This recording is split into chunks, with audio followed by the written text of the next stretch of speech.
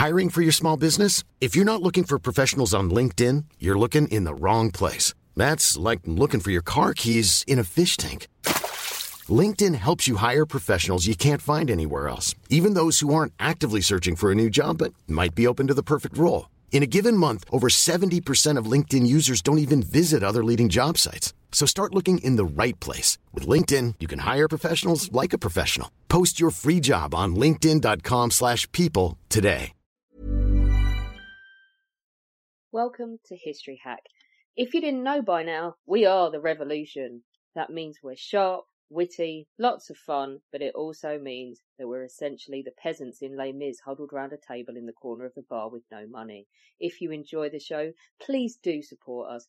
We have a Patreon account by which you can donate a small monthly sum in appreciation of what you're hearing. Alternatively, we have Ko-fi, in which you can just do a one-off donation as a thank you if you particularly enjoy a certain episode. Either way, we massively appreciate all of your support. Hope you enjoy the show. Hello and welcome to another episode of History Hack. I'm doing things slightly different, and I'm working with someone I haven't worked with in a long time. I'm working with the fabulous Charlie. Charlie, how are you doing? I'm very good, Chris, my boaty friend. How are you? I'm doing very well, thank you. Good to see you. We're not touching on boats. Well, briefly touching on a boat today, but not many. So who have we got on today, and what are we talking about? Well, we're very lucky today to have a repeat offender joining us here on History Hack. We've got the wonderful Michelle Schindler. She's a medieval historian who specialises in the later medieval period. And we've already had her on to talk about her first book, Lovell Our Dog, who is basically just Richard III's ride or die best friend, Francis Lovell. But she's here today to talk to us all about her second book, De la Pole, Father and Son, The Duke, the Heir and the Struggle for Power. Hi, Michelle, how are you? Hello, thank you for having me again. I hope you're all fine. Oh, we're really good. We're so excited to have you back, Michelle. You know that you are in very safe company here. A lot of Yorkists in the room. That's good. They don't want to argue. No, we're very much Team White Rose here. But let's get into the De la Poles. At the time of John de la Pole's birth, what was his family position in the nobility? What are they up to at this time? Well, they were very much to the fore at court at that time when John de la Pole was born. And John's father, especially William de la Pole, was favored a lot by King Henry VI. It's often been said that he was some sort of a father figure for the king. And at the time of John's birth, though, the first cracks were starting to appear. There were voices that William was being too powerful, that Alice especially also was being too powerful. That's John's mother, taking on a position that's not suited to a woman, and that they both were leading the king and not in directions that were best for England, but that were best for them. And, it was not yet dangerous for them, but it was starting to go there at the time of John's birth. As you said, it does start to degrade quite nastily. And what does happen to William de la Pole? Well, simply put, he became too powerful. Plus, Henry VI's reign was starting to become more difficult, going in a direction that really wasn't all that good. The situation for England in Europe became worse, especially during the last phase of the 100 Years' War. And William especially was seen as a figurehead for that for two reasons.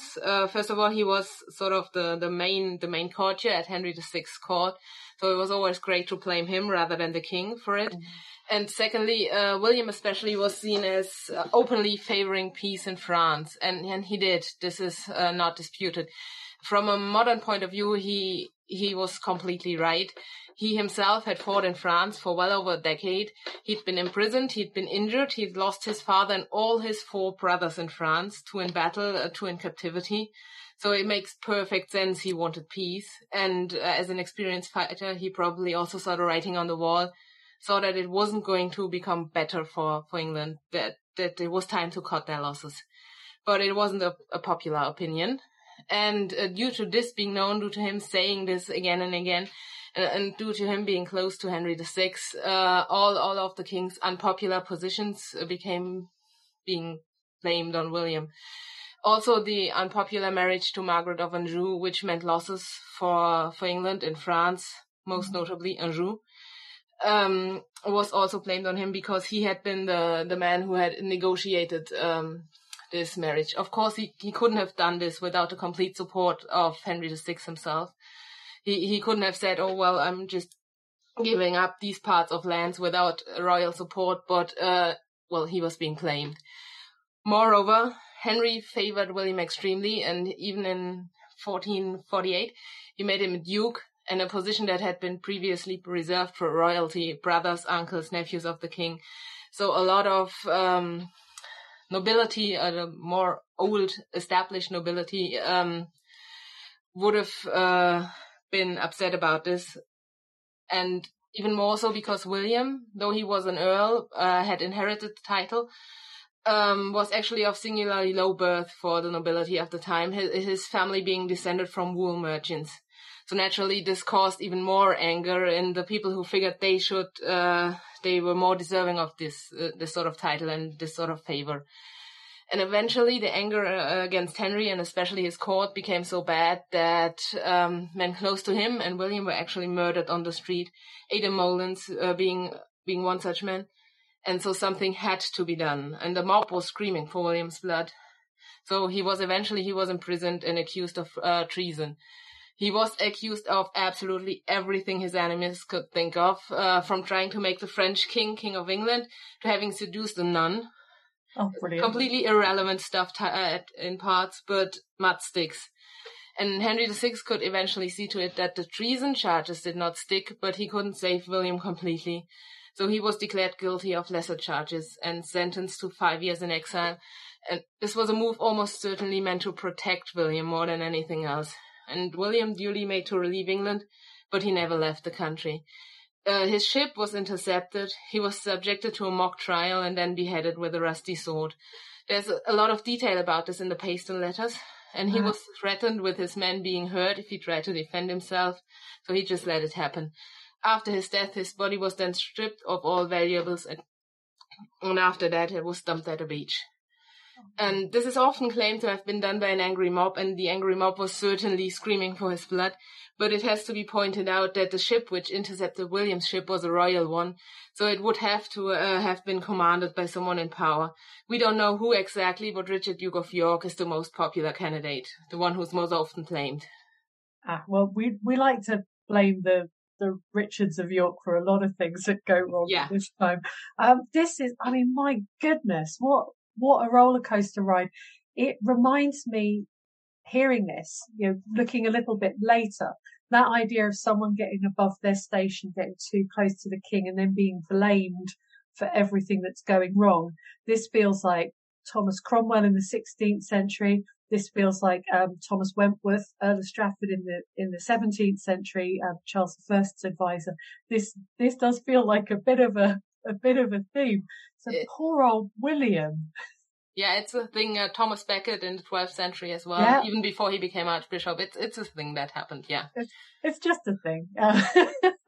So, how did William's death affect John de la Pole and the rest of the family? I really want to hear about Alice. She sounds amazing. Alice is great. Yeah, at first it was a disaster. Alice was really uncommonly powerful, even for any man, but especially for a woman. She was known to have a big influence on Henry VI, have supported her husband completely, and she as well was being, fairly low-born, her being the granddaughter of Geoffrey Chaucer, the poet, who was a winter's son himself, so yeah. So again, we have this idea of a woman rising above her station and then a commoner rising above her station. So, people weren't happy. So Alice was seen as being complicit in William's supposed crimes, and she was hated as well. Shortly after William's death, the so-called Jacquard Rebellion began, and the rebels demanded, one of their key demands was that several people be no longer allowed access to the king, to not influence him, and that some of these people be tried for treason. Alice was among them, and she was the only woman who was on that list. It was therefore a pretty fraught summer for William's family. There were also threats against William's body even, and it seems as if Alice had her son, that's John de la Pole, brought to court after learning of William's death. And Henry VI was probably, although we don't know for certain, John's godfather, so it was the safest place he could be. John himself was only 7 years old, and it may have occurred to some people to harm him as some sort of twisted payback to his parents, but nobody would have been so eager to hurt an innocent kid to try and attack the royal residences for it. So John was sort of out of the picture. While Alice saw to it that her husband was buried properly and then tried and saved herself, and she succeeded. It all ended well for her. She was not accused of treason, and she was not barred from accessing the king either. But there he is again. But while she occasionally came to court after her husband's death, most of her and John's time after his death was spent in their own belongings. Maybe she was trying to distance herself and try and be there for her son and not have him associated with that scandal. Just absolutely just fascinating amount of stuff going on. I mean, talk about being cursed to live in interesting times. So when John does come of age, the whole country is now in civil war, brutal civil war between the houses of Lancaster and York. So did John de la Pole pick a side? How did he pick a side? How does anybody? Well, he did pick a side, but he did it comparatively late. And as early as February 1458, his mother, Alice again, and Richard, Duke of York, had decided that John and Richard's second oldest daughter, Elizabeth, were to marry, and they married almost certainly in that February, after the contracts were signed. They appear to have had a pretty good marriage, but when it started, they were 15 and 13 years old, respectively, so they just continued living with Alice for a while and probably were influenced by her. But despite these family ties due to marriage, John kept out of battles and picking sides for a while. By late 1460, there was murmuring he should already pick a side and declare himself, but he didn't do so until Richard, Duke of York, was dead. He first fought at the First Battle of St. Albans, which might be the first battle he could muster enough men for after Richard's death. But there's a note of interest here. He did not fight at the Battle of Mortimer's Cross on 2nd February 1461, the first battle of that year. It may have simply been because he did not have enough men yet, because it was only a month after Richard's death.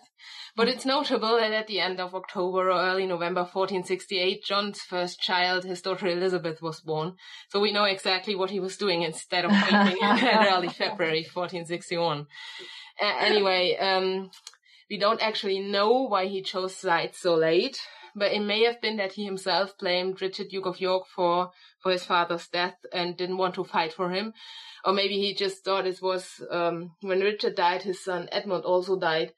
And that seems to have been a point when a lot of people were turned against the Lancastrians, and maybe so did John. We just can't know. From that time on, he always fought until the Yorkists, until he was critically injured at the Battle of Hexham in 1464, after which he never fought again. So much to take in there, isn't there? I mean, it's interesting that he seems to be a lover, not a fighter. Yeah. He didn't seem to have been a fighter, really. He did when he had to, but not his thing. So while he was doing his loving, what was his family life like? It seems to have been unusually close. He and his wife Elizabeth had like 70 children, 13 actually. Their first child was born when she was 17 and he was 19, and their last when she was 40 and he was 42. And their children were close to him into adulthood. The oldest and most famous son, that's John, Earl of Lincoln, never had his own household, continuing to live with his parents into adulthood. So did his older sister Elizabeth and her husband Henry Lord Morley. John was a good father. He was a good father figure too for some of the wards they had. Their household was one of education, and it seems to have been quite happy. Elizabeth was known to be able to influence him, maybe the only person who could. So it seems they had a happy life. I mean, I guess it was happy until he fell out with a rather powerful East Anglian family over land holdings, I understand. And this goes on for years and years, doesn't it? Oh, yeah. He had pretty much inherited this quarrel already. His father, William, and John Paston, the oldest, there are 3 John Pastons in this. They had already had huge arguments, and John would continue them. They kept arguing about several manors, valuable manors, but not really so valuable you would think they would be worth a family feud spanning decades. But apparently it was. Where were they in East Anglia, these manors? Oh, I have no idea. When I wrote this book, we were in lockdown, so I couldn't go visit it. I only asked because I'm from the area, so I thought, some of them were in Oxfordshire, I know. But some of them were in Suffolk, but where exactly, I really don't know. Helston was one of them. I don't know where this is. Drayton was another one. We'll get you over and we'll go on a tour. Yeah. So, John and the Payson family blamed each other for absolutely every minor thing that went wrong. One of them had been told a sheep was missing, the other one must have stolen it. It was mostly minor stuff like that, though there were some bigger attacks on the manors, and in one notable instance, John's men sacked a church, and this caused Payson to gleefully comment that words to the effect of, "This clown can't even control his own men." The quarrel is usually told from the point of view of the Paystons because we have it in their letters, and we don't have John's take on the whole situation. But even in the letters, it becomes clear that there's a lot of people sided with either side, so it wasn't that clear-cut. Nor were such quarrels particularly uncommon, but it's notable about that it's very hard not to get the impression both John and all the Paystons involved, and all called John just because, that they actually had a lot of fun with this. In one recorded instance, John, Duke of Suffolk, arrived at one of the disputed manors, that's Helston, which was held by John Payson at the time, and he ate almost all the fish stored there, so John Paston wouldn't have any left when he came to visit. Oh my God. Brilliant. Just so he couldn't have any, he ate all the fish. Yeah. Both John Paston Sr. and John Paston Jr., or the middle Paston, mentioned John in their wills too. It's quite fascinating, it's hilarious. Oh my goodness. We've all had neighbours like that, though, haven't we? Yeah. Ready to pop the question? The jewelers at BlueNile.com have got sparkle down to a science with beautiful lab-grown diamonds worthy of your most brilliant moments. Their lab-grown diamonds are independently graded and guaranteed identical to natural diamonds, and they're ready to ship to your door. Go to BlueNile.com and use promo code LISTEN to get $50 off your purchase of $500 or more. That's code LISTEN at BlueNile.com for $50 off. BlueNile.com, code LISTEN. Hiring for your small business? If you're not looking for professionals on LinkedIn, you're looking in the wrong place. That's like looking for your car keys in a fish tank. LinkedIn helps you hire professionals you can't find anywhere else, even those who aren't actively searching for a new job but might be open to the perfect role. In a given month, over 70% of LinkedIn users don't even visit other leading job sites. So start looking in the right place. With LinkedIn, you can hire professionals like a professional. Post your free job on linkedin.com/people today.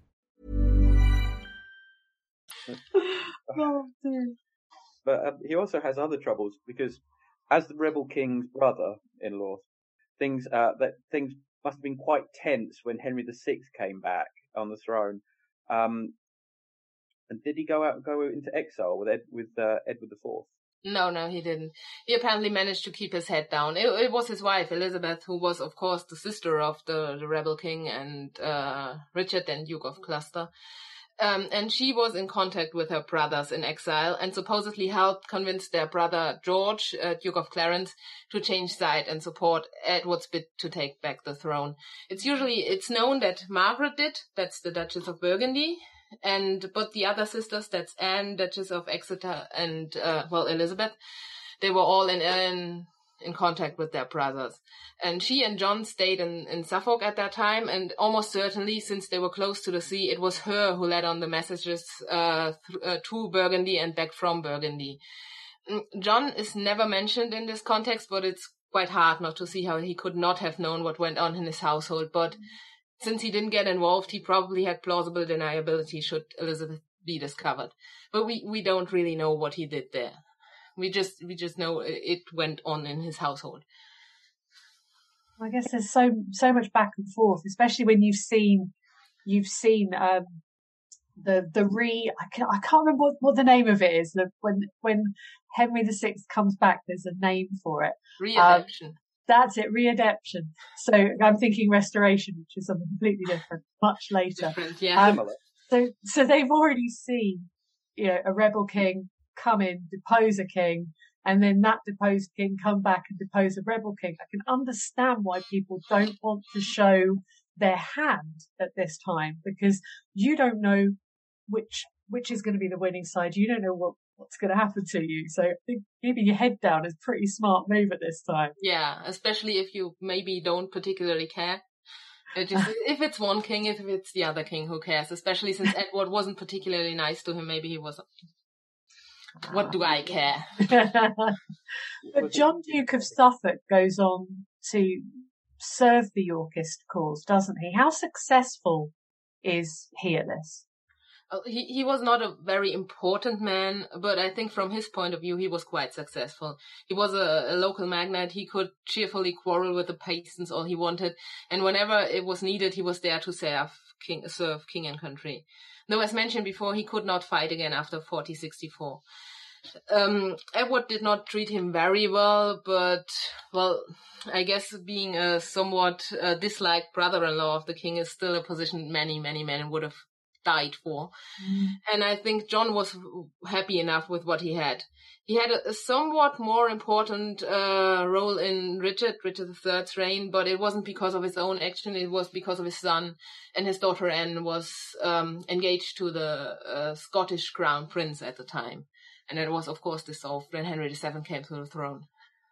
John, Earl of Lincoln, the second John, becomes quite important during the reign of good King Richard, doesn't he? Yeah, he was even described as Richard's friend by the ambassador Nicholas von Poplau. He was president of the Council of the North, and when Richard's only legitimate son, Edward of Middleham, died, he even became Richard's heir presumptive. This was, of course, not due to any of his own actions.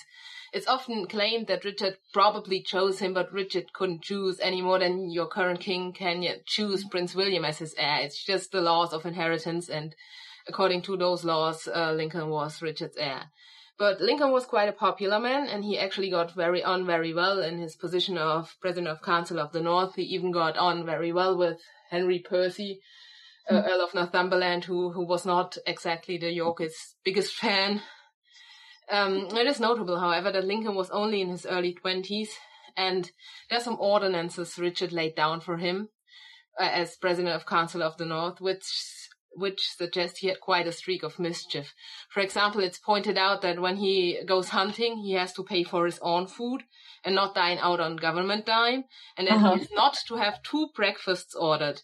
And you get something of the impression of Richard desperately attempting to close all loopholes as Lincoln's happily skipped through them all, like some sort of university student, maybe. Oh my goodness! I adore this family. I just think they are fascinating and underexplored. So, having been a favourite of Richard III, how does John of Lincoln find life under Henry Tudor? That's maybe the most interesting part, because Henry loved him.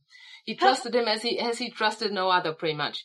It really startled me when I started researching it. You'd think Henry would have been wary of him, but after all, with Richard dead, before Henry changed the law in his parliament in November 1485, Lincoln was de jure king. But Henry seems to have immediately taken to him. He didn't even ask him to swear fealty until after that parliament, together with the Earl of Oxford and his own uncle, Jasper Tudor, who had been in exile with him. In the first years of Henry's reign, Lincoln was very much to the fore. He received the position of honor at the christening of Henry's son, Prince Arthur, pretty much the only one who wasn't very closely related to him. He was even one of the few asked to try and find rebels in 1486. He got to keep most of the honors given to him by Richard, except the ones connected with being heir. It's notable in itself, but it becomes even more notable, realizing that there's evidence Lincoln was involved in plotting against Henry from December 1485. And that also tells us a lot about Lincoln, and it's perhaps not the most flattering even, though it's extraordinarily impressive. He must have been a really one hell of an actor to keep Henry so happy with him, so trusting, while even plotting against him. But it also tells us just how much Lincoln must have hated him. He was always in Henry's presence, acting as if he was his friend, and all the while plotting his death. You can see why the Tudors were paranoid, can't you? Yeah, actually, that's even recorded contemporarily that Henry, after Stoke, he said he would never trust again. So you can see why. Gosh. So tell us about the end of John Lincoln. How does his story end? Well, he eventually he openly declared against Henry VII. That was in early 1487. And he went to Burgundy, to his aunt, Margaret, Duchess of Burgundy, or the widowed Duchess of Burgundy, really.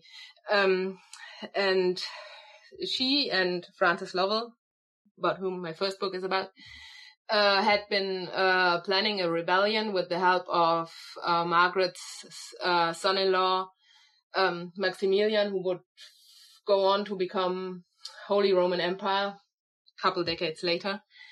And Irish support as well. They had a pretender, a young boy who we actually don't know who he was. Well, the traditional version is that he claimed to be Edward, Earl of Warwick, but there is really no reason why Lincoln would have rebelled for Edward, Earl of Warwick, either a real one or a fake one. So there's a theory, especially proposed these days by Matt Lewis, that he was actually claimed, or actually was, Edward V. Well, we don't know. But,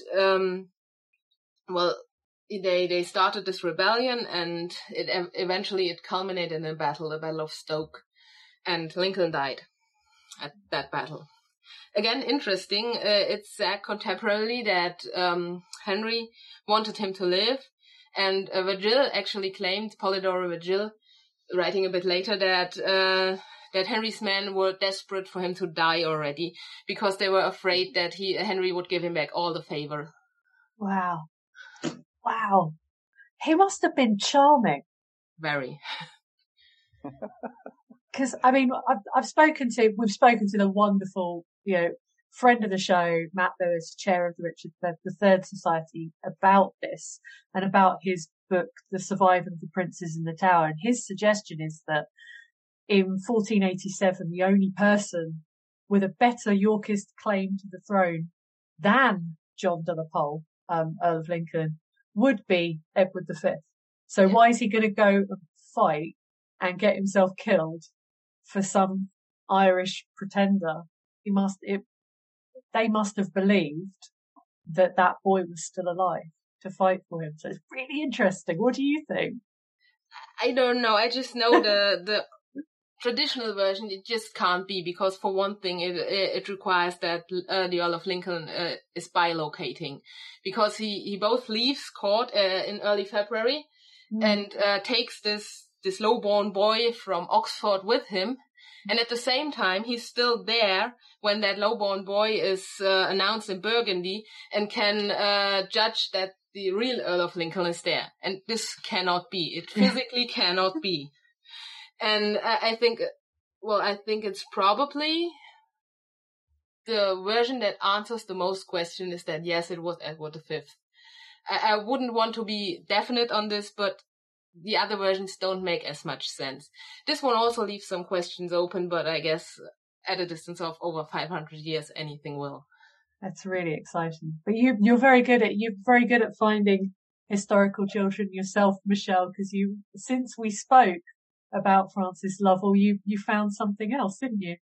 I found a reference to a daughter of Francis Lovell, and it's always assumed, and I always assumed as well, that he never had any children, but he did. There's a daughter in the Paston Letters, very obscure, often in abridged version, cut out, called Agnes. And there's also a reference that said Agnes had a brother, but no name, sadly. So yeah, there would have been two children who sadly died before 1485, probably before 1484, but yeah, she was called Agnes. We don't know his name. And then afterwards, I know it's not covered in the book, but the rest of the De la Pole family, his brother, John's brothers, they fall foul of possibly one of the worst kings of England, don't they? Yes. Actually, it's interesting because what's covered in the book is John Sr., John, Duke of Suffolk, actually survived his oldest son. And he was also favored by Henry for reasons nobody knows. And he did his usual thing. He even, in one, maybe 2 years later, he was invited to a festivity by Henry VII, and he actually said, "It's not lavish enough for me," and just didn't come. And he didn't get punished. Oh yeah. He died in his bed, but then his heir was John's younger brother, Edmund. And, well, he got demoted to Earl of Suffolk, and a lot of his belongings were confiscated. Then Edmund went and sued. He said, I'm either staying an Earl or I'm losing all these possessions, but not both. And then he won in court and got his possessions back. That's, yeah, the De la Poles, they were great. And, but at some point he got accused of having murdered somebody. It's all a bit sketchy. We don't really know what happened. And eventually he and his youngest brother, Richard, born in just after Richard III died. And then his mother, Elizabeth, and of course his father, John, went and named him Richard, just after Henry had come to the throne. That's brilliant, isn't it? Anyway, the two of them rebelled against Henry VII, and they fled to exile. And there was another brother, William, and he got imprisoned. He wasn't even involved, but he got imprisoned, and he stayed in prison for, I think, 37 years, longest prisoner in the history of the Tower, despite having done exactly nothing, just because of his association. The other two, Edmund was eventually returned to England, stayed in the Tower as well, and got executed by Henry VIII. Supposedly, Henry VII told him to have him executed on his deathbed, but since he was only executed 4 years after Henry VII died, I don't think we can blame him for that.